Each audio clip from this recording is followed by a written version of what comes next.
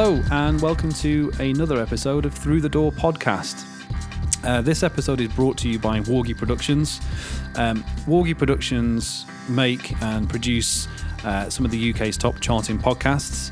Perhaps you're an individual that has an idea for a podcast. You could be a business that wants to launch a podcast. Maybe you're an artist or a comedian. It doesn't really matter. If you have an idea for a podcast and you want to have some help in developing that and making it into a real thing, head over to www.wargieproductions.com. Take a look at the list of the people that they've been working with. Get in contact. They're super nice, friendly guys, and they're there to help. They also make and produce this podcast, so there you go. In this episode, we got to sit down with none other than label boss, film actor, TV actor, and spoken word artist, Mr. Scroobius Pip. And I have to say, it was an absolute pleasure. The guy is just a legend. He's full of stories. He's come right the way through the music industry and into, obviously, now movies and TV, but he's come at this all the time with a DIY approach. He has basically taken the bare minimal of whatever he's got around him and turned it into something incredible. So we were really, really excited to get him on and get him telling some stories about how he's managed to do that. We decided to go against all the podcasting rulebook guidelines and record it in Warren's back garden in Leigh-on-Sea. It was a very nice sunny day. Warren has a particularly rainforesty type looking garden, so we thought we'll set up shop in there. And we did. And what we didn't realise at the time was actually that his next door neighbour, their back garden basically is a building site, and there's lots of builders and stuff making loads of noise. And also we were sat in the flight path to all the flights coming into Southend-on-Sea. So you will hear some stuff in the background, but I urge you to just get over it because it's fine, it doesn't matter. There may also be a little bit of blue language in this one. So if you are in the car with your kids or you're around anybody that may become offended, then perhaps either stick some headphones on or wait till you're alone. Don't forget to subscribe to our channels on your favourite podcasting platform. Also, head over to our socials, which is any social at Through the Door, and give us some comments. Let us know what you think. Give us some ideas. So here it is, Mr. Scroobius Pip.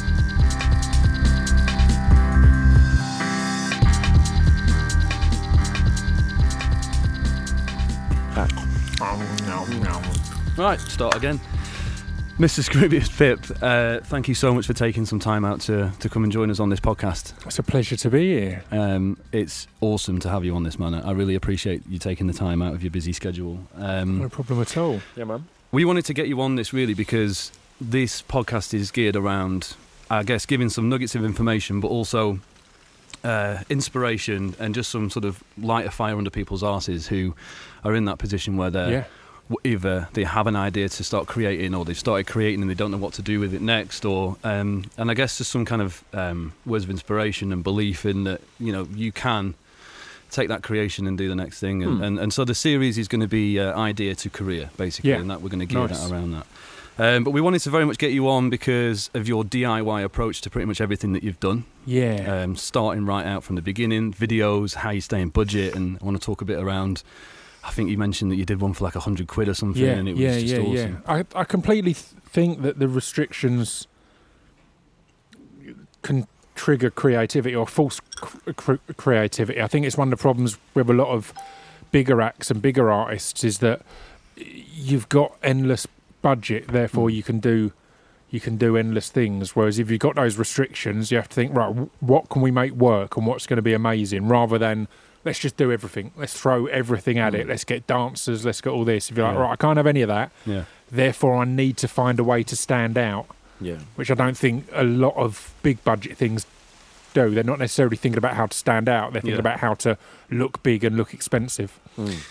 Yeah, I think it gives you an ability to be able to really utilise your creativity in order to use everything around you, which might not be a lot. But kind of going back to I mean, you've diversified and you've gone into film, acting, podcasting, all kinds of things. But going back to you, the sort of boy in the bedroom. Yes. Where did it all start for you? Well, the first porno I got was again,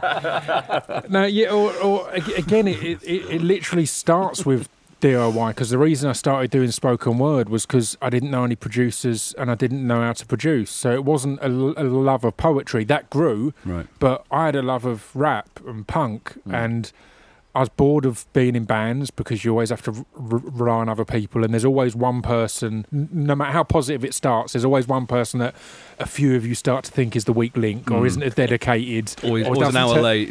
There's always that. So I started doing spoken word because I'd heard people like Gil Scott-Heron and Saul Williams and Sage Francis and that, and I figured, right, I can do that off my own back. I can just go to open mics in London or Southend or wherever and just do it off my own back. And then when I started to produce the demos, which came kind of at exactly the same time, again, rather than going, well, how do you produce, or what programs do you need, or what computers do you need, I looked at what I had, and I had these CD decks, which I can't even remember the brand of them. They were all for these little silver things, but they had a loop mode on them. So I'd get a load of, let's say I'd pay for them, but I was working in HMV at the time, so they had their own brand. Yeah, they had their own line of classical jazz and things like that, and they were all dirt cheap, and they just had endless catalogues of music. So I'd listened to a load of them and find something I wanted to loop, and literally I had a little recording desk. Again, I was worried about this podcast because I'm terrible about makes or brands of anything. I had a desk, I had a CD thing. Yeah, it worked. That's fine. Yeah. And I'd loop stuff, and then I'd find a drum beat that was, I could get to the right tempo, and I'd loop that and record that in. So you could do that on like channels though? Yeah, it was on channels. Right, that's pretty good. Yes, so I'd do that. Again, at that point, I didn't even have my loop pedal, which I went on to use for beatboxing and stuff like that. All I had was some CDJs, so it was finding stuff that I could kind of force together and then chat over the top of it. So again, so DIY, so amateur, but it worked. So how's that working? So what, is one like a CD recorder or something, and you're looping in? So no, literally, I've got essentially a CD deck, and I've plugged that into the input of essentially a mixing desk. Right. It's a little mini mixing desk that could probably do loads of amazing things that I never learned how to do. Porter Studio? Yeah, it was a little Porter Studio. Was it a little Porter Studio? Yeah, it was a silver thing. I've still got it in my loft because it's still got all those old files on it. It had a hard drive in it. I've never known how to take that hard drive out or do anything else. So, yeah, I'd press either a record on the thing, and then I'd start the loops. As there was no software interface, I wasn't doing anything on computer, so I'd start the loop, and then I'd loop that for ages. It's why half my early tracks have got like a minute of instrumental at the end. It's like I needed to make enough, because if I want to make it again, I have to start at the beginning again. If you know what I mean, because I can't. I've not got files in front of me, so I'd loop a load. I'd bring the drums in at a certain point. I'd take them out at a certain point, and then I'd write. To that down the line, it used to it was the bane of Dan Lesac's existence, because he'd send me an idea beat, and I'd write to it and finish a whole track, and he'd be like, that was literally an idea, that wasn't meant to be the layout, we meant to have more discussion on this, but because I was used to, I'd build it all on a vibe, and then I'd write to that. I'd be like, all right, the verse ends there, because that's where that drum loop ends. That wasn't planned or structured. I was like, well, that's how long the verse is. So, chorus will go there. Did that's all those demos, and that's what became No Commercial Breaks, effectively, or what working towards? It's what worked towards it. See, I was scared of getting done for sampling. Because it was that era where that was just starting to come about. So I booked, I think it was 3 days I could afford in a studio. I think it was in Brentwood or maybe Braintree kind of way. No, it was up this way actually. It was somewhere more towards Southend. I booked 3 days in this studio, and I'd made all these demos, and I got my mate Alan, Shortis, who I used to do a lot of street art with, and he was an amazing drummer, trained as a jazz drummer, and just was in like metal bands and all sorts of other stuff. Yeah. And I got Ross Lawson, who I'd been in covers bands with and worked in HMV with, and he played guitar, bass, sax, piano. He played everything. So I basically got those two in a studio, and we had 3 days to recreate. Yeah. So that I wasn't using samples, to recreate all these tracks that I'd built roughly on my So they were kind of mad setup, trying to sort of replicate the type of style without and change it just enough. Yeah. Change again. My ignorance was like just change a note here and there. It's like you'd still get done if anyone looked at it. You'd still go, "That's Summer in the City." It's like, no, it's not. Because there's one key not there, or it was played on in this studio. But yeah, that's kind of how we worked it. And again, I liked it because I'd always heard like Boogie Down Productions, Sakaris, One and Scott La Rock. They had a lot of tracks. They had these long intros and stuff, and that's because all they could afford was an hour in the studio. So Scott La Rock had made the beat, and then they had an hour in there. Yeah. And I kind of liked that. Again, it's that restriction, I guess. It's having that restriction if you've not got months to play with it. I mean, afterwards, the guy who owned the studio, he mixed and mastered it, so there was a bit of back and forth on that, but the stuff was there, and there wasn't a lot that could be done. The one track that I wasn't happy with, I wasn't happy with it because it sounded too clean, so I completely re-recorded that track in the toilet at my mum's house and in my bedroom at my mum's house. What track was it? It was At All. At All, right. Yeah, because that was all beatbox into a loop pedal. So I'd like we wanted. Should probably point out, by the way, we've decided to pitch up next to a building site. So if you can, there's a hammering going on. It's atmospheric. As part of this podcast, we like to. So far, anyway, we to dissect a track halfway through. Yeah, and I was going. It's usually, I mean, obviously of your choosing, but I mean, as At All was one of them. I think we could do that. Yeah, let's go for it. Cool. We'll do that in a bit. We'll come to that. We'll come to that. So you've got your tape decks. You've made your CD. Yeah, players. You've made your I guess spoken word sort of rap bit over the top a bit. How did you get that creation that you've made then? What did you do in order to be able to get that to the next level so that you were able to break through and start to get an audience and people watching you and becoming interested in what you're doing? The key, I think, was complete blind ignorance. Because it was only... I was chatting about this a year or two ago. As this is 10, 12, 13, 14 years on from them days. Yep.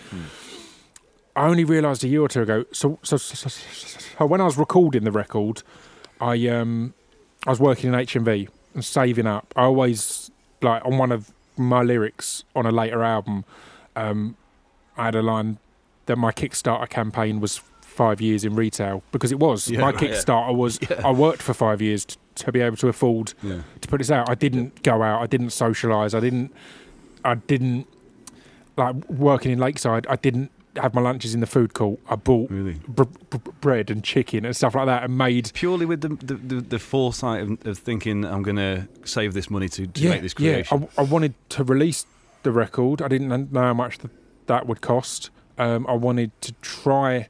The basic idea was I wanted to save enough money to be able to take a year trying at being a musician, and if I failed, cool. I enjoyed retail. I was really good at it. I'll go back to that. All good. But I saved up and all that, and it wasn't until I was discussing this on another podcast that when I quit my job and I spent a month touring the country, living in my Toyota Space Cruiser, and just playing on street corners and things like that. I'd recorded my album at that point, so I'd done that at weekends. Yep. And it only occurred to me recently that at the point I quit and went on the road, I'd never played in front of anyone before. Yeah. I'd done the stuff in the studio. Yeah. I'd never done an open mic, a street performance, any kind of performance. Right. But it just hadn't crossed my mind. I was like, right, this is what I'm doing. And in a way, I think... It forces you to succeed. Like I had no option other than to succeed. I'm not from a wealthy family. I was living at my mum's house. I was like, this has to work now. I've quit my career. And it sounds weird to refer to retail as a career, but I'd got up to management. I was in that place where I was looking at it be in my career. So, yeah, I'd quit, and then I kind of had to succeed. So I went out on the road and just played on street corners. When you say street corners, are you literally? I mean, what? Like, are you playing to shoppers? The first one I did, weirdly, I was doing, after Thou Shalt came out a few years later, I was doing a thing for Six Music, and their news guy, Matt Everett, who was the news guy at the time, he showed me a photo of me doing a street performance, and it was mad because it turns out that was my first ever performance. He happened to be there. Me and my mate Chris were going on the road, and the plan was to just turn up in city centres. I had a ghetto blaster that had my instrumentals on. I had a loop pedal, and I had a little portable amp. So I'd either beatbox and loop it and rap over the top, or I'd play the instrumentals and rap over the top. And just before we were going to leave London, we saw that DJ Shadow was handing in. He was doing an album playback at Island Records, I think it was, and fans were invited, and it was the first come, first served, and you'd get to come in the lobby and hear the new record. So there's a big queue. So it was a big queue. There was a horde of people. So I turned up and did that, and again, it was mad because I was about to do it, and I was like, I don't know if it's going to work. And if I hadn't had my mate Chris there, who was like, "You've got to do it." Yeah. With like we were on the road now for a month. Yeah, exactly. What else just are you go and do it. I think if I'd been on my own, I might have ended up just not doing it and bottling it or whatever. But because I had a mate there to hold me to task, I did it, and it was all right.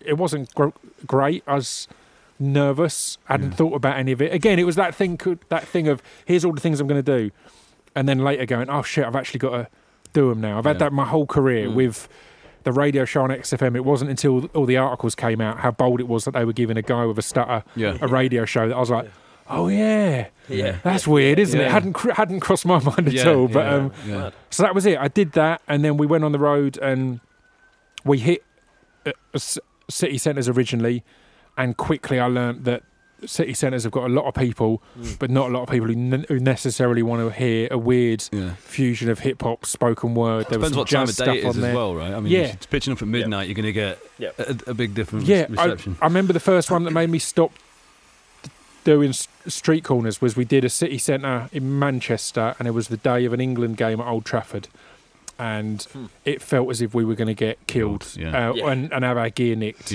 So we quickly went, right, well, what else can we do? From then on, every town we went to, we looked at the gig listing and rocked up outside other people's gigs. Because again, the thought is if we're in Manchester, and Mr. Scruff's in Manchester, I remember that one. No, well, that was in Cambridge. It doesn't matter where specifically, I guess. But say we're in Manchester and Mr. Scruff's in Manchester. Mr. Scruff's going to have a similar target audience as me. He's literally going to get all of that target audience and line them up against a wall. So I'd turn up there and perform, and that was have you ever spoken to anyone else that's done that? Because I've never. I see people handing out CDs in that kind of way, but I've never seen anyone pitch up and just play. But the mad part is, I mean, number one, I was adamant I wouldn't busk, so I never had anything on sale. I had flyers so they could find my MySpace. Flyers that had fake quotes on them. I had a quote on there from what's his name? Who's the dickhead Radio 1 guy, old man who what's his name? The rapper guy, you mean? Westwood. I had a quote on there from Westwood that said, "This is the worst thing I've ever heard in my life," which again completely made up. I had a quote from BigAppleFlow.com, made that website up, that said, "Yeah, great. It's wonderful." See, I'd hand out flyers, but I was adamant not to ask for anything because I think we've got an instant mentality of if someone's asking for something, we will look away. If fucking Mick Jagger was on a street corner with a cup saying, "Can I have some money?" you'd put your head down and walk past him rather than go, "Oh wow, it's Mick Jagger." So, see, I had that, and then I said the weird part is, number one, numerous bands whose gigs I went outside and played I've now gigged with or no, but even bigger, outside of one of them was a kid called Orpheus who gave me his beat tape, and a kid called Buddy Peace. Both of them I've worked with. Orpheus was on my solo record, Buddy now produces the podcast, and I've worked with for years, and Warren's worked with, and so yeah, that's stuff that's people who were just in that queue, and it shows how correct it was that really is my target audience, to the extent it would end up being people I would be friends with for years to come and work with artistically. You know? So Buddy was there in the queue, or he was there handing out CDs? He was at a $1.65 gig. Him and Orpheus were going into the gig. Yeah. And as I was doing my thing on their way in, Orpheus said, "Here you go, I've got a Beat CD." Yeah. And me and Chris played that for most of the time in the van. It was one of our soundtracks. It was so filmic and dark and weird, which was perfect, particularly when you're in a van with a mate. Being someone who's into a lot of really wordy rap at times, that's not that good for two people. No, because it's stopping conversation, it's stopping interaction. So a fucking filmic, cinematic beat album was perfect. Yeah. Yeah. So like I remember meeting you around these parts actually in the Grand Hotel. I mean, I met you loads and loads before. Yeah. But from that point, I had a shitload of your flyers and a load of your CDs at one point. Oh, that was on my bed because I was giving them out to people. Didn't you say you met? Was it around the corner from here? You said? The Grand Hotel. Yeah. We played a show together. He DJ'd. And I shouted gun, played a gig. Yeah. And from there we kind of started linking. Yeah. Yeah. And really? Again at we that were only point, around the corner from each other, like living wise, I guess. Yeah. It's how I'd set up this whole tour around the country. Was I'd had 1,000 or two flyers made up that said Scroobius Pip, the Relying on the Kindness of Strangers tour. That's it. If you've got a venue, an open mic or anything that you can hook me up and put me on, then let me know and I'll be there. So I sent them out to mates who were at uni in Norwich. I sent one out to a guy called Daniel Stevens, who I used to work with on HMV, who turns out was performing under the name of Dan Lassac. He booked me for my first ever indoors gig. Right. And when I got there, he'd remixed a few of my tracks, and that's what started our whole career. Yeah. I gave some to Warren. I gave them to all sorts of other people to just leave places and hand out. And again, you had the contact of MySpace. That's where you could find me. And I lived in a van. Yeah. So I could be anywhere, essentially. It's like, I'll come there. I remember doing a gig in Buxton, and it was literally in a cave. And it was for Buxton Fringe or something, and there was hardly anyone there, but it meant the world to be being asked to these places. And again, essentially to be asked places who could say, we can't really pay you, but I'll travel there because I'm living in a van at the time. Yeah. So, and the key to it was I did the North before I did the South, because my thinking again was, if I'm doing the North, then my performance is tight. I always used to wear a suit and a trucker cap. I had a strong, unusual look. I had a CD that was made that had a barcode on it that did absolutely nothing. A catalogue number that wasn't registered. I can't remember what they call it. All fake. Yeah, but brilliant. I just thought if I do that up north, then they're going to assume I'm big down south. Right. Yeah. Because I'm up here gigging and I've got CDs, and it worked. Yeah. And similarly, by the time I played in the south, I had a decent following, so you could go on my MySpace and see a few thousand people or whatever. So it was a true fake it until you make it, because it was just pretending I'm already a success, and then going, all right, we'll pay you for this gig. But it wasn't so much pretending in that, like you were living it. Yeah. So like, and so sort of as we fast forward then, so you've gone from doing these little recordings at home with your CDJs. What's the next sort of big pinpoint of? So after going in the studio, no commercial breaks, what's your next sort of studio environment? So point? I mean, when's that then? It's weird because it was few and far between. On demoing, even after no commercial breaks, on demoing, I'd do it all in my bedroom at my mum's house. I'd put 3 mattresses together, towels over the top. There's a photo I post every now and then on socials, because I didn't even have a mic stand. It's a step ladder that had a mic, because mics come with a holder thing. The clip. So I had the clip, so I'd tape the clip onto a step ladder. Man, that's amazing. And that's where I recorded everything. And the original Thou Shout vocal that got released on the single was recorded there. The version, I talked about this on a recent episode of my podcast with Fatboy Slim, and we played it at the end. Fatboy Slim got me to say Fatboy Slim, Just a Band, for him to DJ out. I didn't stutter on it, thankfully, otherwise that would have been awful. And I recorded that in my bedroom at my mum's house, and he headlined O2 Wireless that year, so he was playing that out to tens of thousands of people. Yeah, it's fantastic. And it was just recorded in my mum's bedroom. So all the demos were like that, and my studio experience after that was really similar in that we'd written all the tracks, we'd made them all with demos, and then we'd spend on a day or two in a studio. Yeah. And the first album, the first album was all at Yilla's studio. So in Tilbury, he had a studio in his back garden.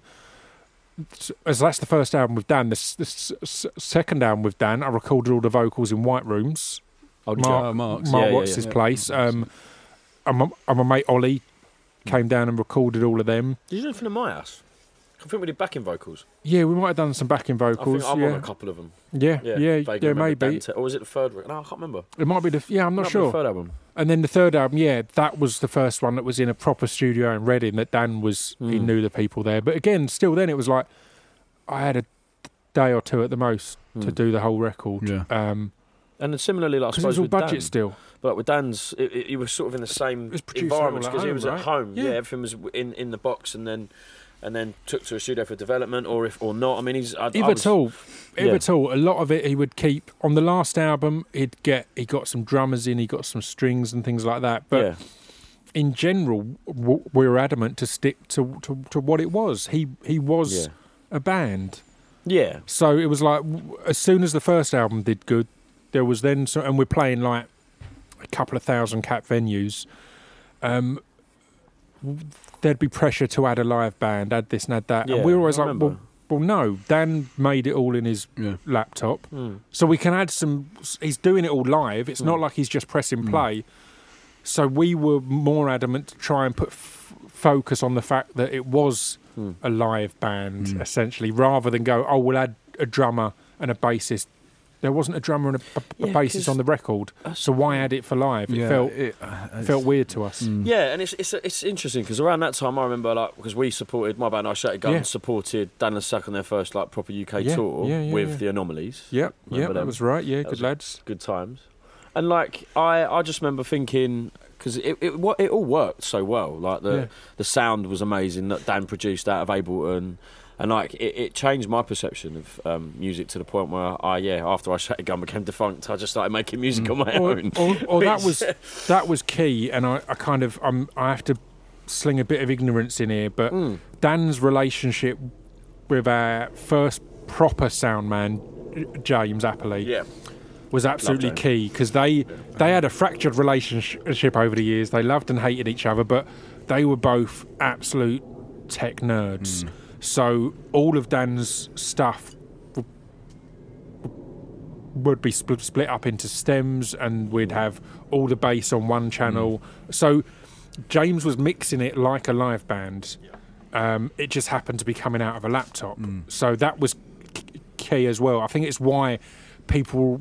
I mean, we got a good reputation as a live act, and I think part of that was because people were surprised at what we got as a live sound out of a laptop, because you expect it to be, here's the backing tracks and all that, but Dan it was all Ableton Live, and James would use Mainstage and stuff like that, I think. And it was it was great to have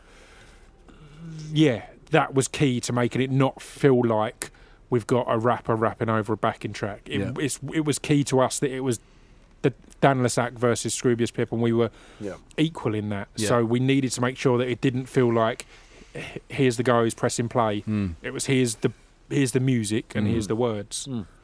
Who was when you were saying that? I don't think you said pressure, but there was people were telling you to put a full band together. Was that a label telling you to do that? Or what? Did you go down the label route for that? Yeah. We signed with Sunday Best, and they were fantastic and supportive. But they would probably put forward the idea of a live band. Our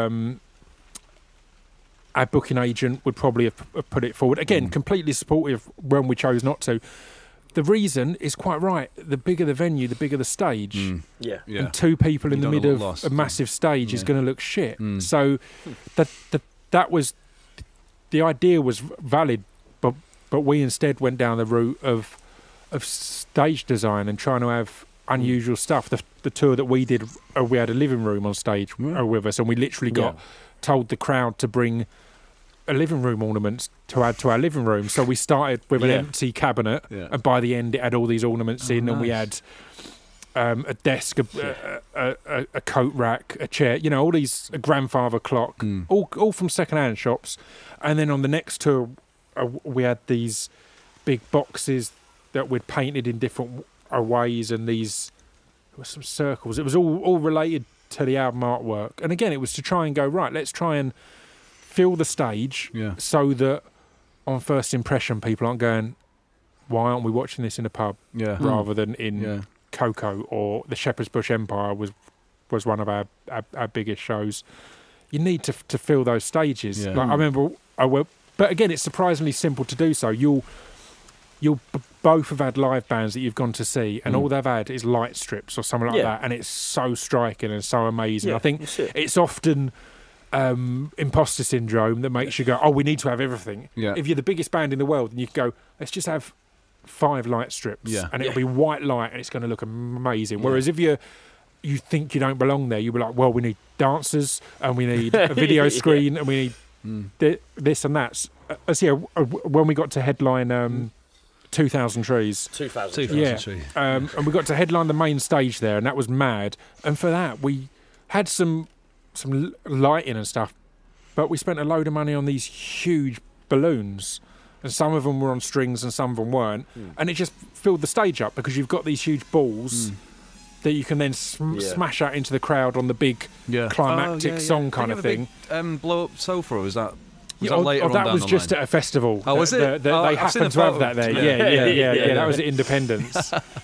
It was making the most of what you had, and the small, because again, I think the key to most of these things is that, like, I get all the time, I have people message me saying, how can I get out there? Like, how can I get attention or whatever?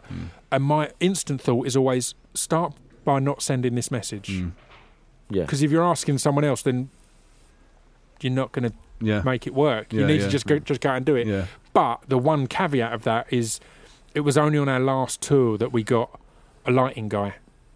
And we'd never toured with a lighting guy. We'd always used in-house. And it's amazing how much of a difference that makes to a show. But because we were figuring it all out ourselves as we stumble along, we're like, well, lighting seems like a luxury that we're not at a level to have yet. And then on that last tour, we had that. Because, again, it's someone who knows all your songs. So they will drop it out completely at the right point. And it just... It makes it a show rather than... We had numerous gigs where the in-house lighting was amazing, but they're not going to know the song. So if you've got a quick end or a longer or whatever, they're not going to have that same impact. It might look cool in the going mental bit because they've got a strobe. But other than that, Yeah. And so, going from there, why and sort of, I guess, when did you make the move into heading up a label, starting your own thing? And why didn't you decide to kind of stick with the Sunday Best in order to release more stuff, or did you? Yeah. Well, that was an interesting thing. The starting my own label was for my solo stuff, because I'd put out the first record on my own label. Again, as we've established, it wasn't really a label. It was a name. It had a name, it had a logo, it had a catalogue number that, again, it wasn't registered anywhere. But yeah, on the solo record, I loved Sunday Best. I thought they were great, but at that point I wanted to do something that was a step away from what me and Dan were doing in between records. And I wanted it to be harder and punker and edgier. And I don't think Sunday Best are that label, or particularly at that point. They're kind of a feel-good, happy electronic, which is perfect for me and Dan. And again, I'm a massive observer, which sounds creepy, but I like paying attention to shit. So I'd learnt a lot. Again, like everyone says now, that the labels aren't needed because you can do it all yourself. I don't agree with that. The reason I could do the solo album or the record label myself, which again I've struggled with hugely, the reason I could do it as well as I did was because I'd watched a label who had experience, and I'd watched them make mistakes, and I'd watched them get things right. So yeah, it was about kind of having that independent feel and going, right, well, rather than spending a few £100 on mailing out the album to all these people, I'll get a travel card and I'll go to Radio 1 and I'll go to XFM and I'll give them to them myself. I'll go. This is now with the solo stuff. Yeah, this is the solo stuff and me as a label.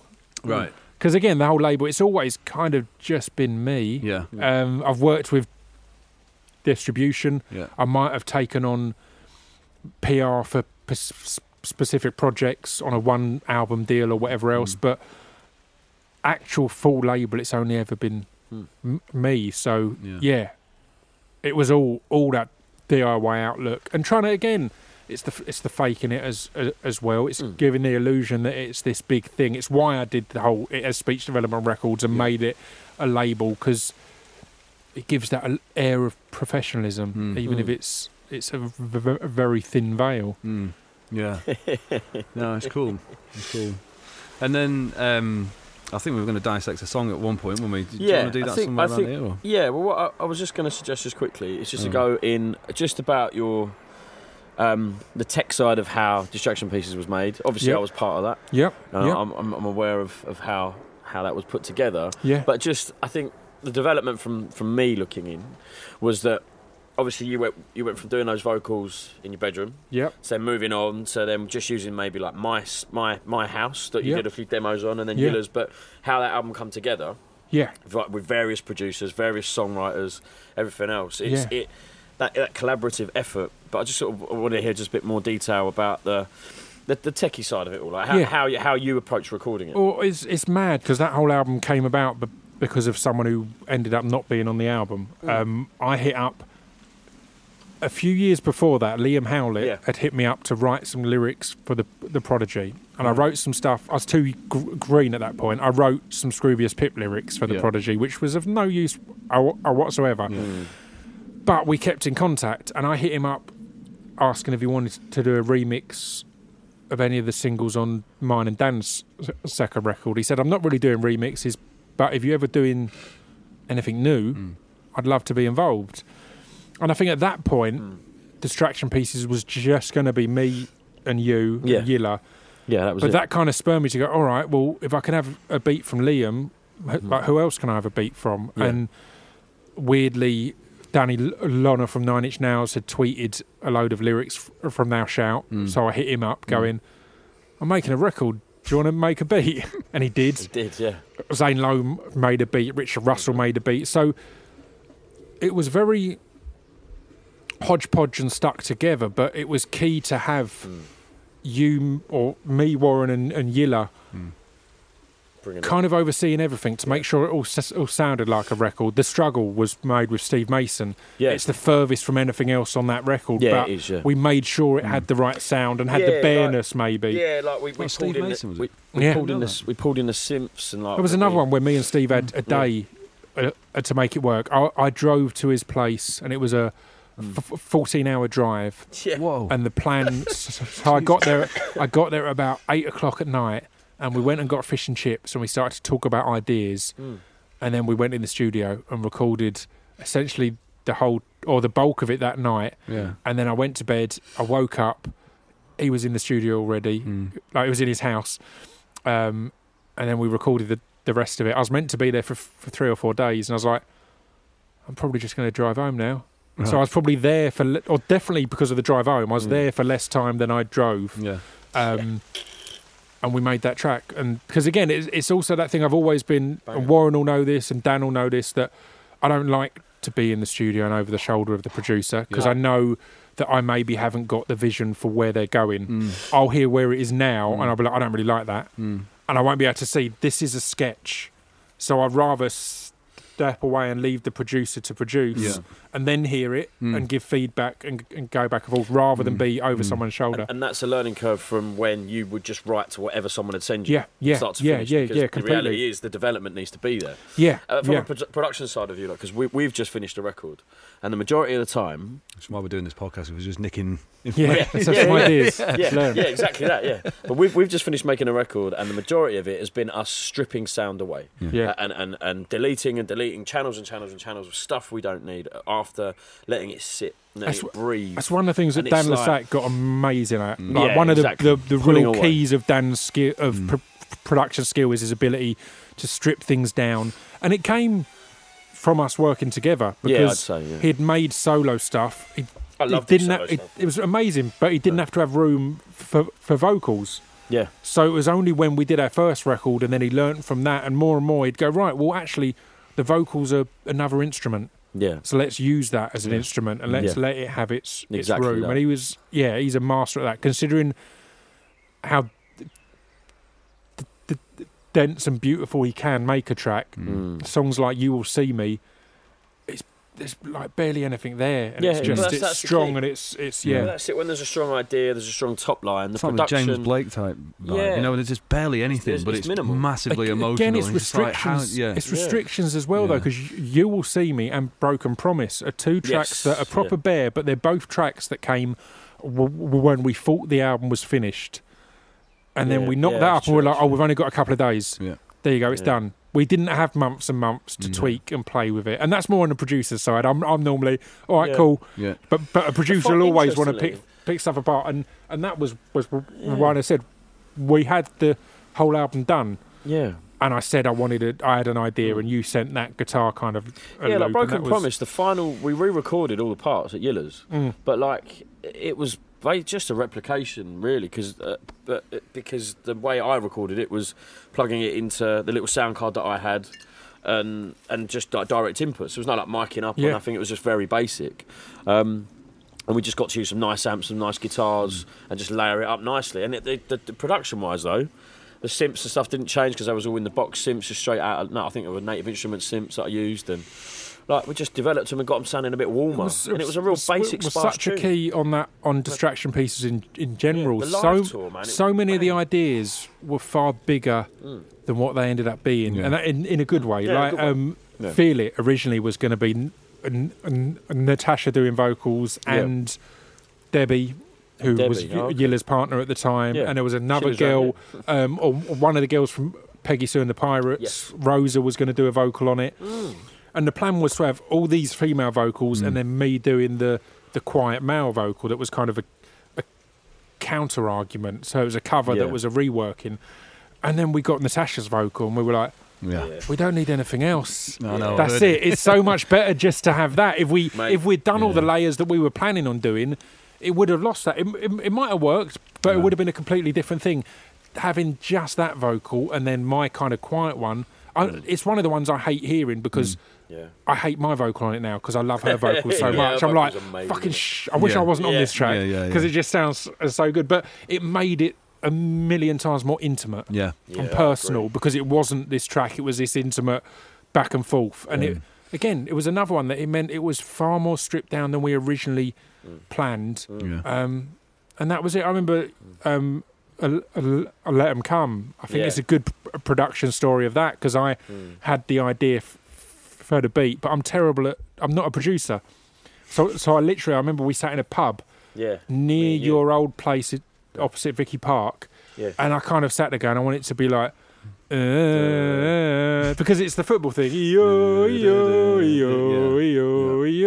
I'd hear that down Millwall, and when it'd get like that echoey resonance where there's thousands of people all on the same tone and key, it sounded amazing. I was like, that's what I want for Let 'Em Come. Let 'Em Come is Millwall's kind of motto. I never thought it makes so much sense now you say that, but I've heard the song a million times. It's all Millwall based. I never would have put that together. And it's weird because both Sage and POS didn't know that, and both of them mentioned Lions in their vocals. Right. Oh, yeah. Which is bizarre because that was pure chance. They didn't know that, but that's where. And they were both written separately too. They both wrote How completely weird is that? separately, but both mentioned Lions.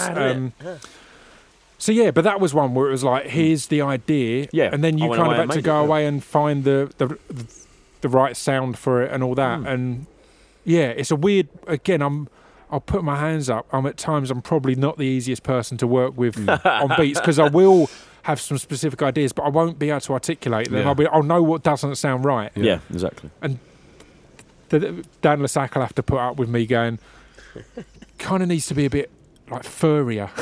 It'd be like, I don't even know what that is. So, and that's kind of that's a prime example of that, of sitting in a pub and you having to put up with me going, here's how I want it to sound. Yeah, literally. And I'm like, all right. What key? Do you know what I mean? Yeah. So let's crack on with like more about production. We're gonna play a little bit of a track of yours. Yep. From No Commercial Breaks, which is At All. Yep. Which we actually a little story about this tune is that we developed it into the Distraction Pieces to a live set, didn't we? As like a big dirty punk tune. Yeah.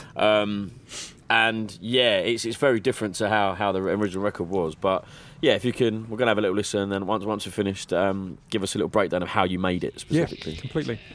What do you mean? Keep it real, can someone please explain? When reality's just like interpreted by your brain, and if mine and your perceptions ain't one and the same, which one of us is normal and which one is insane? The skin never forgets the deep vibration, yet the brain often forgets deep conversations. This annoys me due to the nature of humanity. Wanna remember the good, not just the bad things that happen to me. And yeah, I understand the mind's an intricate tapestry, but so is the skin, and that still records damage. See the scar above my eyebrows from when I was a kid, and my skin has kept the record of the damage I did 20-some years down the line from that very day. Documentation of carelessness and the price that you pay.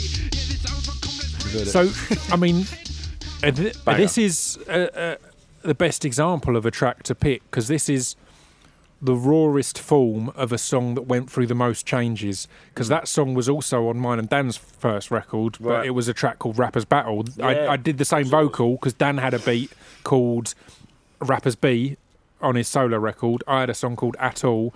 I rapped it over the top and we called it a Rapper's Battle. Brilliant.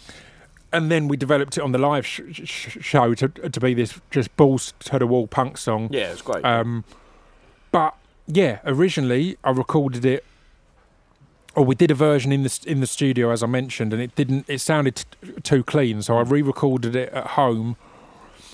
And what was the Bjork album that was all beatboxing and vocals? It's not Vespertine, was it? It is Vespertine. Is it Vespertine? Yeah, it's Vespertine. Yeah. So that had come out and blown me away. And I wanted to... That's kind of what I wanted to do with this track. So I just beatboxed and looped it and made noises and made like weird cat noises, all sorts of stuff. All on this mixing desk. I think I put a bass line on it as well. There's a bass line in there, isn't there? So I had a bass guitar. I used to play a bit of bass.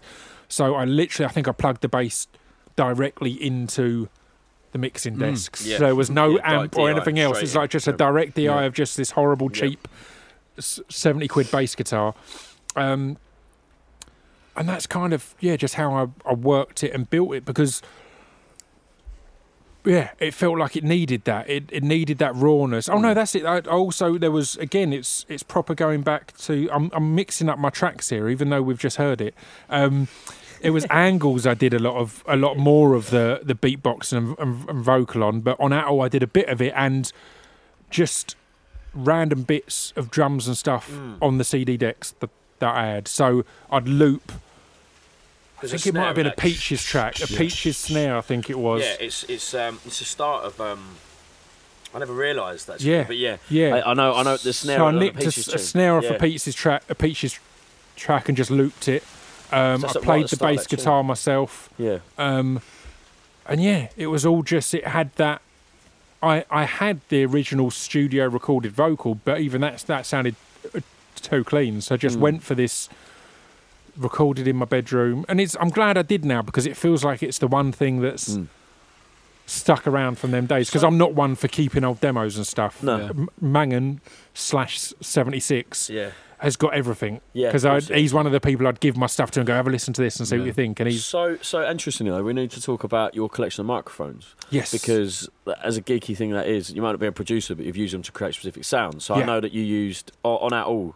Isn't that little weird one that you had? Yeah, I had a little, again, the little that's handheld one. That's the tough side, is I'm a nerd for mics, but all based on how they look. Yeah, that's true, yeah. So I'd buy these... I'd forgotten that. I'd buy these vintage mics off eBay that looked amazing. And then, I mean, even more so on distraction pieces, that I'd then take them into Yilla and be like, I want to use this. Yeah. And he'd be like, this sound like, and in general we'd use them for backing vocals and stuff like that, but it gave it a really good sound because it was these mics that have been around for 50 years or something and are barely holding together still. The magnet in there's a bit fucked. Doing the vocal and it's making it, it's getting it there. So on At All I would have done it on one of the old mics, but then probably done a cleaner just on an SM58 over the top, because that was the industry standard as far as I knew. Take it from there. One of the things you've been quite prolific at is the image side in terms of video, and didn't you've won awards, right, for some videos, or at least nominated some awards. Yeah. I know that it's something that people can struggle with in terms of, so if you're an artist, you create an album, and then you get to the next point. You've already talked about you had a strong sort of different image. This is your first kind of visual. Does that just come easy to you? And or do you sort of painstakingly think about how you can be different, how you can do what videos can you do that haven't been done before? Well, that's it. It's a weird one, and it's why I've found myself now in TV and film and stuff like that. I'm a nerd for that kind of thing. So that was I'd always have tons of ideas. The reason on all the solo videos, I co-directed them, and all the ones after my solo record, I co-directed. But the reason that kind of came about was all the videos on the first album, we worked with a guy called Nick Frew, who was absolutely amazing, and he kind of sat me down at one point and said, look, you need to just do these yourself, because he's like, I'm barely getting to direct them. Like, you're coming to me with such a specific idea. I'm like, here's what I think it should be, and this, and this, and this. And then he's going and making it happen and making it amazing, because he's an amazing director. But he was the one that kind of sat me down and said, just do them yourself, because you've got such a specific vision that it's really hard. In a way, it's hard to work with you, because you know what you want. It's like, well, do it yourself then. Why are you bringing in an amazing thinker and director to go, here's what I want? Have you've directed for other people though as well, right? I've on the label, I've directed the War and Peace ones, the Giacomo Brown ones, and things like that. Has offers come in to do more stuff for bands and stuff like that? Or is it not an area? But it wasn't an area I was particularly gagging to get into. Tom Coles, who was the cameraman on all of them and very much the co-director and co-creator. Aaron as well. Aaron Shrimpton directed a load of them but didn't work on all of them. But Tom was the one that me and him had work on all of them. It made more sense to have a cameraman that you go to with an idea rather than a director, and then you collaborate on it and co-direct it. And that's how they kind of all works. So the first one that me and Tom worked on was Introduction, which has got the most views. So that's the one I spent 100 quid on. Right. For 70 quid, I rented a storage container just off Tarpot's roundabout. I spent 30 quid on toys to set fire to, and a little bit of lighter fluid, and then we went in this container and made this video, and it's had something like 4 or 5 million views now. It's it's that and Thou Shalt are the two I'm most known for. In America, 100% Introduction is the one that got more known and more out there. And that was it. It was a restriction. And my thought there, the thought process there was, we built this fan base with Dan Lassac, but this is a solo record. How can I get every one of mine and Dan's fans to give it a listen? And not necessarily to like it, because I was aware it was harder, it was punkier, it was rawer. And I just went, right, I've got my big beard is something I'm known for. I'll cut it off in the video. That'll make sure everyone tunes in and looks at it. So that was the simple start of the idea. And then I wanted to start setting things on fire, which was a mad idea. It's always fun to watch. And that was it. I realised it had to be a one take, because if I'm going to be shaving my head and stuff, that exactly ups the peril if we've only got one try at it. So we did that, and again it was that not thinking about what happens if it goes wrong. So, right, we're not thinking about that. And we filmed it on August 1st and uploaded it on August 3rd, which was on my birthday. Yeah. And the reason for that was I didn't want to be out and about and have people, if I had a gig or whatever else, I wanted it to be a reveal that I cut my beard off, I shaved my head, all live. And but I mean, because of the one-shot nature of it, it made it more dangerous. Yeah. Because in it I set fire to a hobby horse. Yeah. And this is inside a closed metal container. Oh my god! But because we because we knew it had to work, we doused it in petrol because we were like, we can't have it that it's the big end to the video, and I'm flicking a lighter and it doesn't go, and it starts to not go. Yeah. But then when it goes up, it fucking goes up. So that's flaming and it's going everywhere, and I'm setting fire to stuff. Flames are literally dripping onto the floor. Yeah. Because we put so much petrol on it, essentially. And then we cut, and my mate Ollie was outside with a fire extinguisher, and we pile out, and the guy who owns the site that had the container on there just walked past, and he just went, I don't even want to know, Pip. And it was golden, but it was that thing again of, it's kind of the story of all of it, of just do it and then figure it out later. So we were like, ask for forgiveness rather than permission. Yeah. And that was the idea there. I'd paid him 70 quid for this container. I'd said, we're doing a video. I hadn't said we're setting stuff on fire, because he might have said, no, you can't do that. That's really dangerous. It was like, ask for forgiveness rather than permission. And that's, that kind of plays into all of the career. Just go and do it and figure it out later. Yeah, that's a really good way of looking at it. Yeah. So it's that was an interesting one, and that video I said from shooting to having 1 million views was a couple of days, because we shot it on the 1st. It went up on the 3rd. That night it became Zane Lowe's biggest record in the world on Radio 1. So by the end of the week, it had like 1 million views. It's like, man, we started this week without a video. Yeah. And if you had an unlimited budget, would you still try and work within the constraints of sort of allocating? Because it sounds like you become... Depends if the tax man's listening or not. I'm assuming he's not going to be tuning into this podcast. An unlimited budget and I get to keep it. Then we're making that £100 video, my friend. And it's costing us 1 million. I don't know. Yeah, I think those restrictions are cool. Later down the line, I purposely put those restrictions upon myself, and it's something I've not really talked about. But I've got 2 songs that I've never really done live, and I've never released because I don't own them. But No Nimbus and No Whimpers. And the way the first one came about, No Nimbus, was I was having a rough time. I'd had a breakup, and I heard a Grimes song in my car, and I wrote to it as I was driving. A day later, I hit up Warren and said, I've got this vocal, can you kind of loop bits? No, there wasn't even much looping on it, was it? I just rapped over the track. Essentially, you added a bit. The Grimes one, I just... Because there vocals on it. Yeah. So I just rapped over it, and you produced it and made the vocals sound all right. And then I planned the video. It was a one-shot thing again. I went and shot that. So from hearing that track to the video being up online was a week. Wow. And it went down really well. It was a point where I had low self-worth, and it was a really good way to go, I'm fucking all right, you know? Yeah. Because this is a week. Well. In a week, I've turned this round, it's up, and people like it, and it's good. Yeah. I did that in a week, mate. Yeah. It wasn't like months and months. It was like, I did, here we go, we'll do that. Yeah.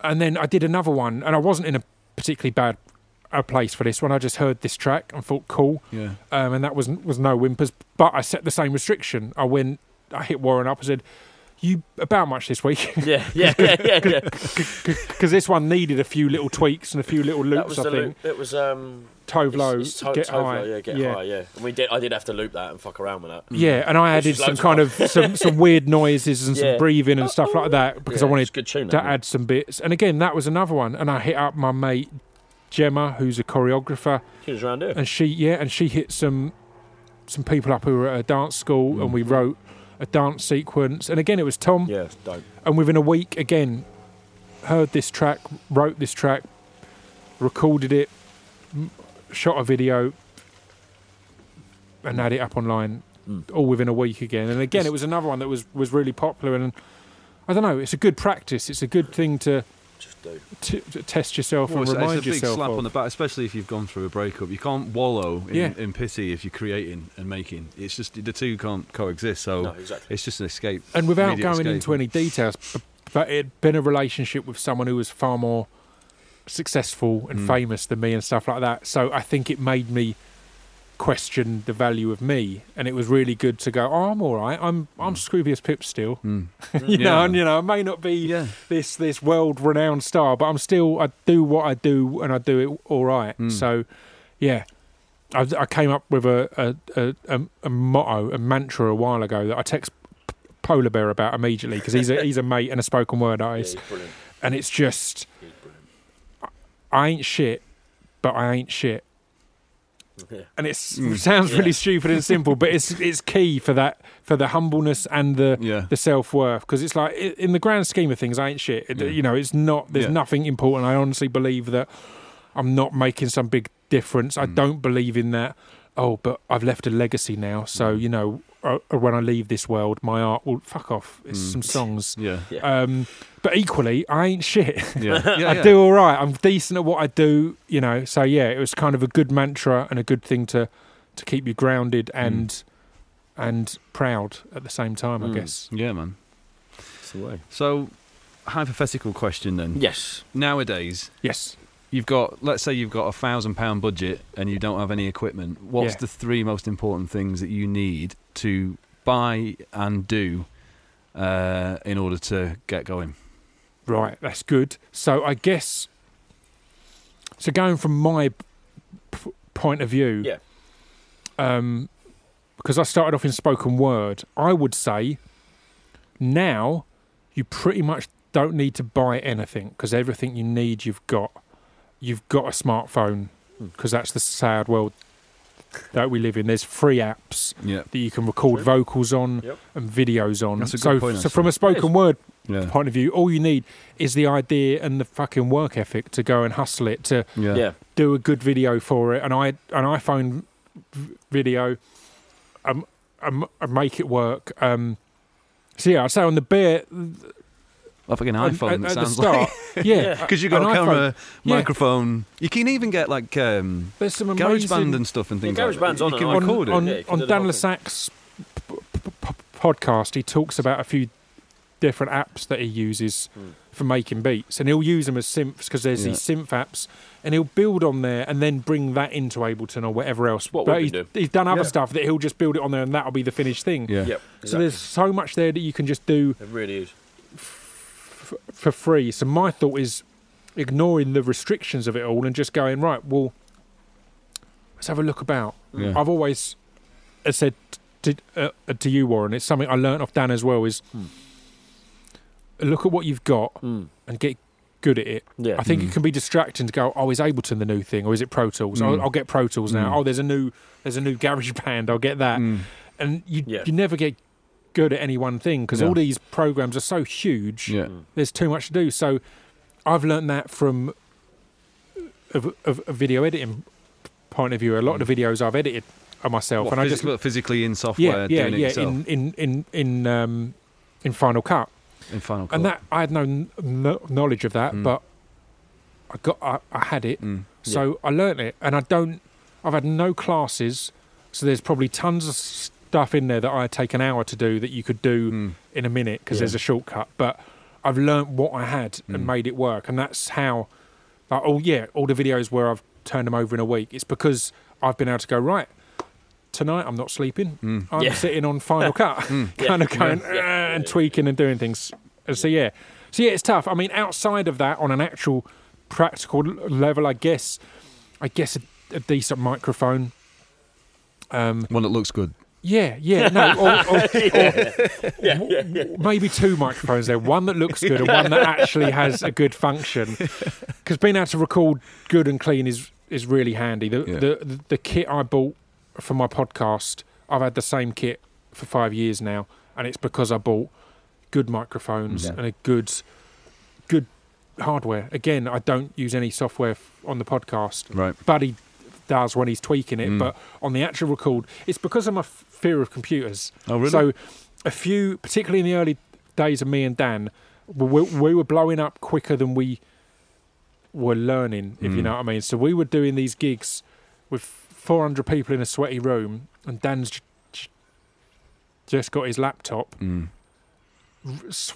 Hot rooms or sweaty rooms and wet rooms aren't good for laptops. So we had gigs where it's just crashed and all sorts of stuff. And it's stuff that we had to prepare for on the Distraction Pieces tour. So much shit. Where we'd have stands so you can get stuff underneath. And a lot of that was because I'd learned from me and Dan. And so, for example, on the podcast front, I didn't want to have to worry about that. I'm not enough of a tech guy to want to be able to be keeping an eye on a laptop. Has this crashed? Is this still moving? So has it gone to sleep? What do you record into? I've got a mixing desk. I've got a little desk that's got a memory card in it. And that's it? And that's it. It's got channels, so I can then take them out as stems, which again, it means I don't have to worry about the levels because we've got 2 mics and 2 feeds, so it's fine. And again, I have to keep a bit of an eye that it's registering. Like I can visually see the sound is moving. And then, that's kind of...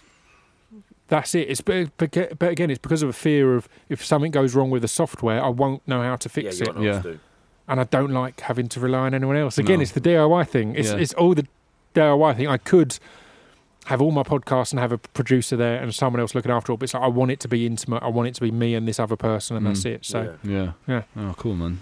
Makes a lot I've kind of not answered the kind of £1,000 budget. It's give me the £1,000 and I'll advise you.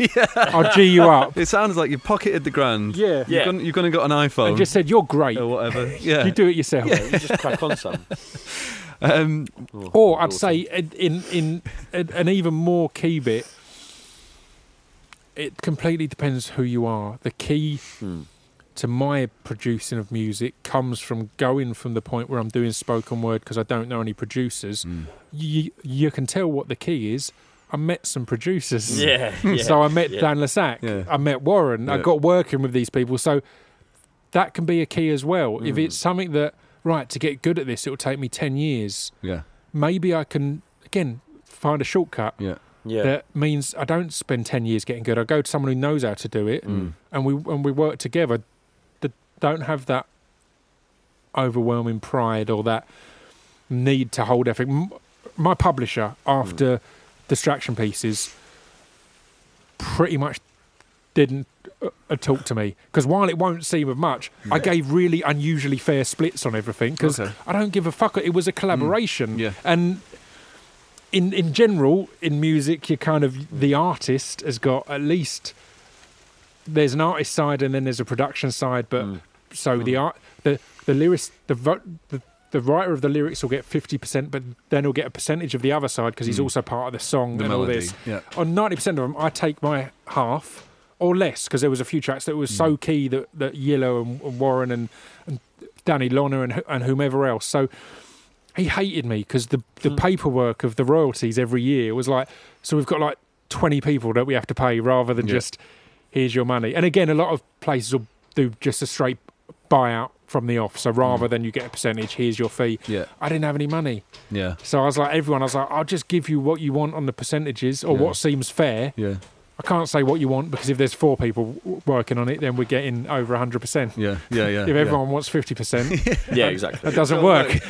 So that's not our maths. And things like that. It was that. It's realising that if you overthink too much of that stuff, the record will never exist.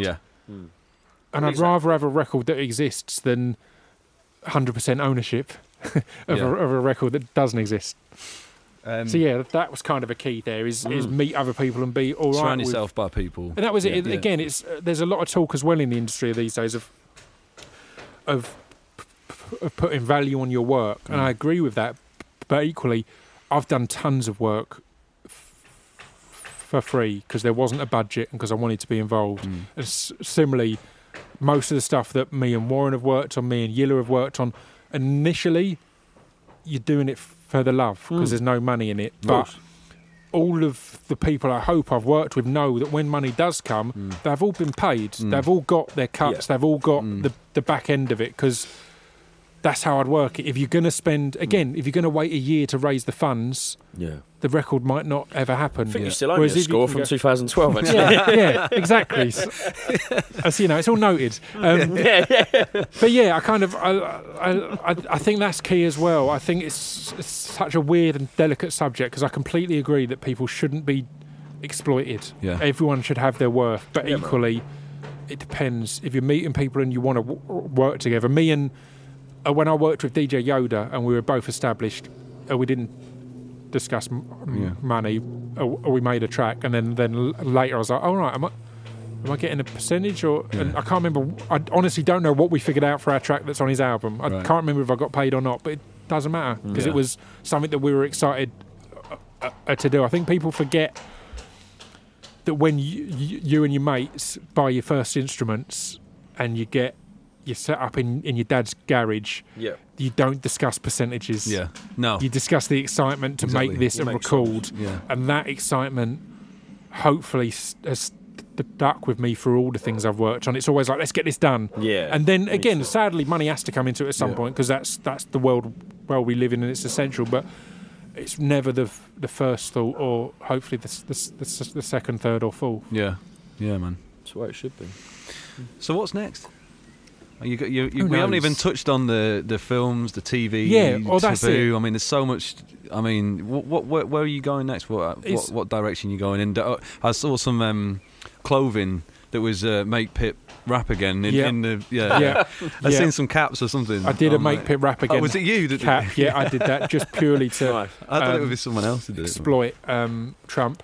But yeah, it's an interesting one because it's really weird that I've now gone from working in a way where I'll have an idea and it'll be released in a week to working in an industry where people don't know how hard you're working. Yeah. And maybe I will never know. I've got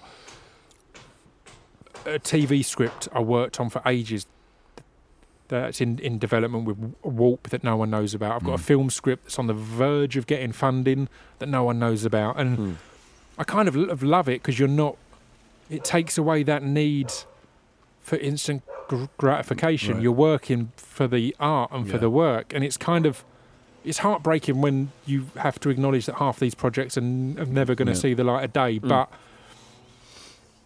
those early records right now, I would rather never see the light of day because I think they're rubbish. I can't listen to them because they sound so raw. I sound so... Yeah. So it's that kind of outlook on this is going, well, that's fine.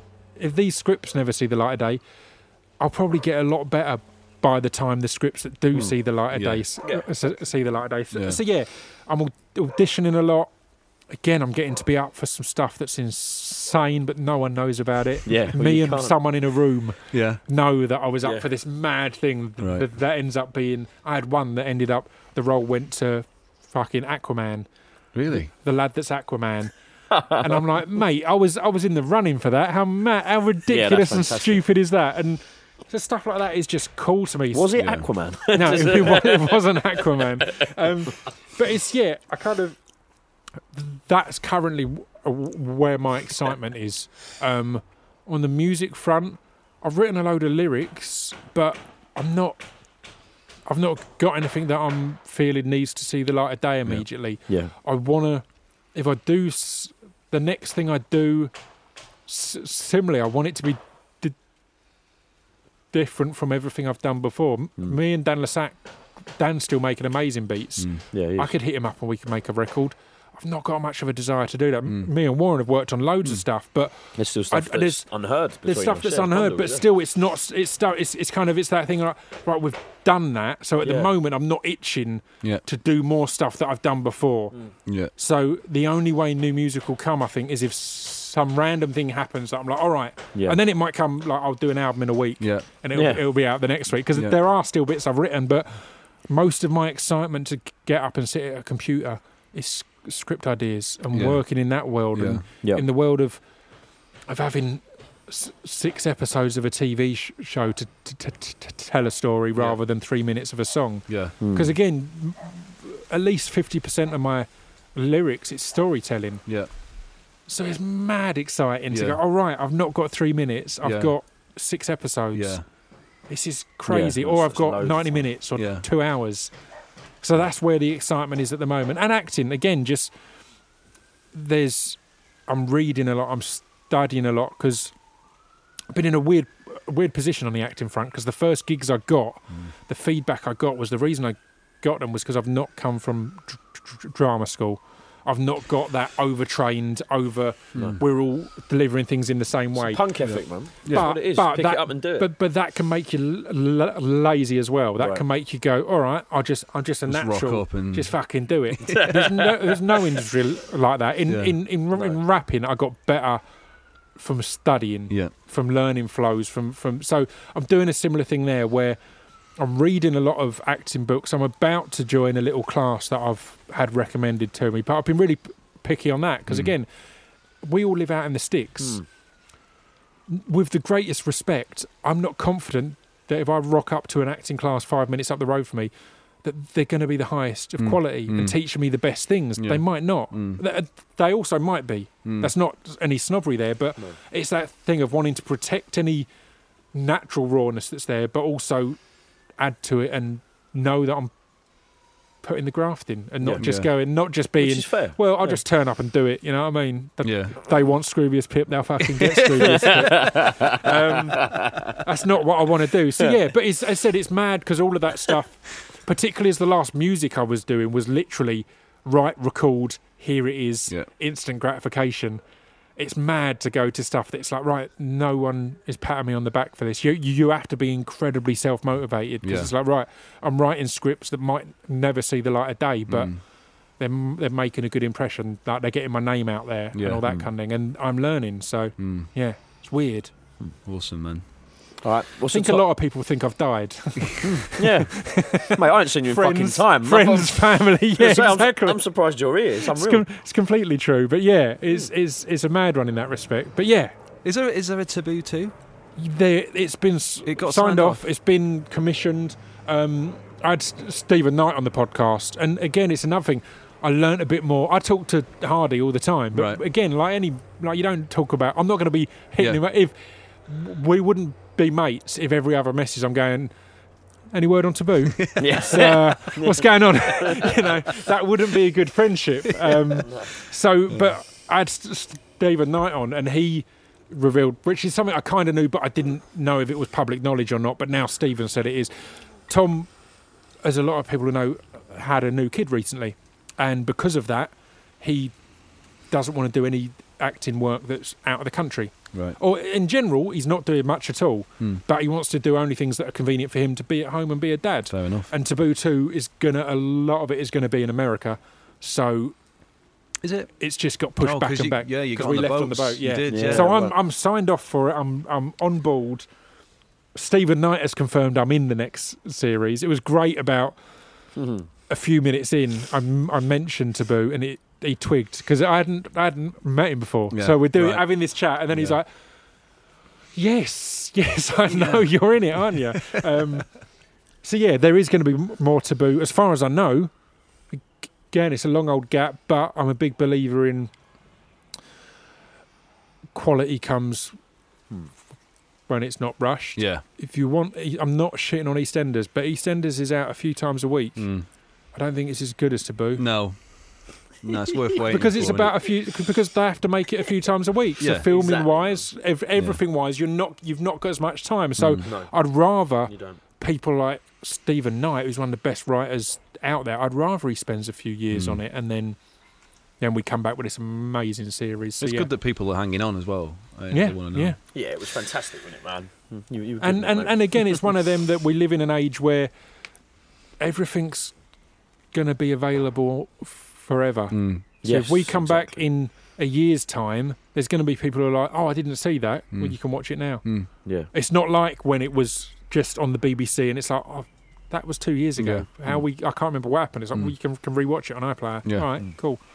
So that's interesting. And film, TV, all sorts of goodness. Hopefully, cool, man. Well, I think pretty much covered everything, didn't we? I mean, we could sit here and talk all day. I'd love to know more about what you get up to behind the scenes, but actually, there's one thing to just finish it with. Yes, advice for someone that's doing what you did, essentially. Like, I mean, from like music production, like you know, what do they do now? If they want to do something now, what's just one clean bit of advice? I mean, the clean bit of advice isn't that clean. Not like it's dirty, but just porn.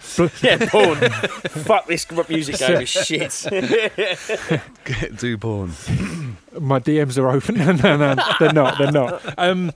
No, it's the thing that the reason that me and Dan had success was that we didn't try and just do one thing. Yeah. So we had Thou Shalt come out, and it got 1 million views and was up for an MTV award in Japan, and it got us on the Carson Daly show in America.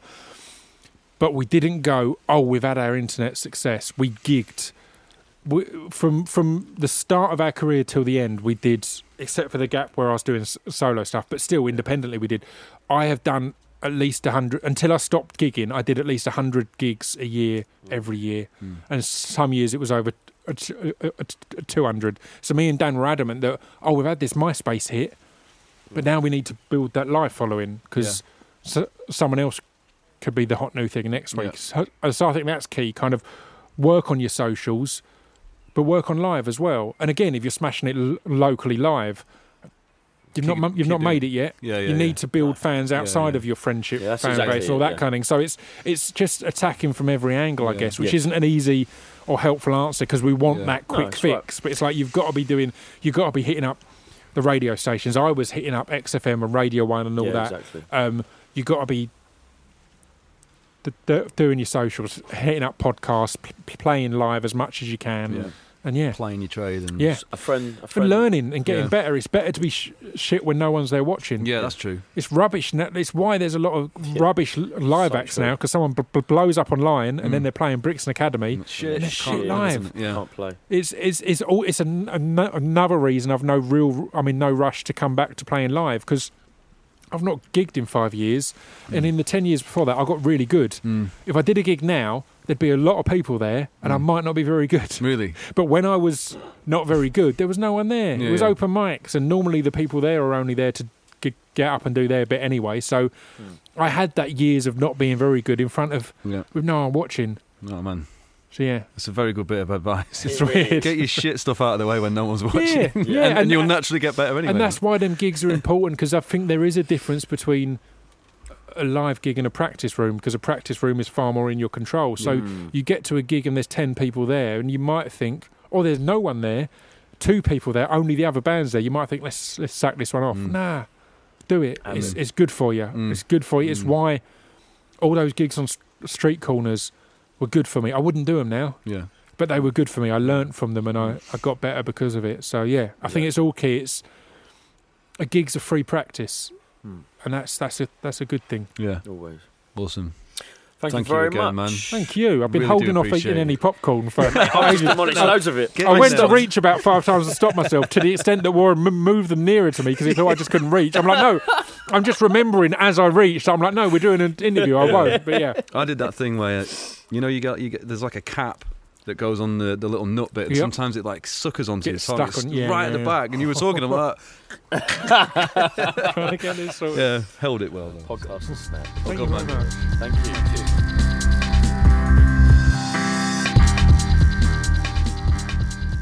See, I told you he was a nice bloke. What a lovely, lovely man. Don't forget to head over to our social media platforms. Any media platform at Through the Door, THRU, the DAW.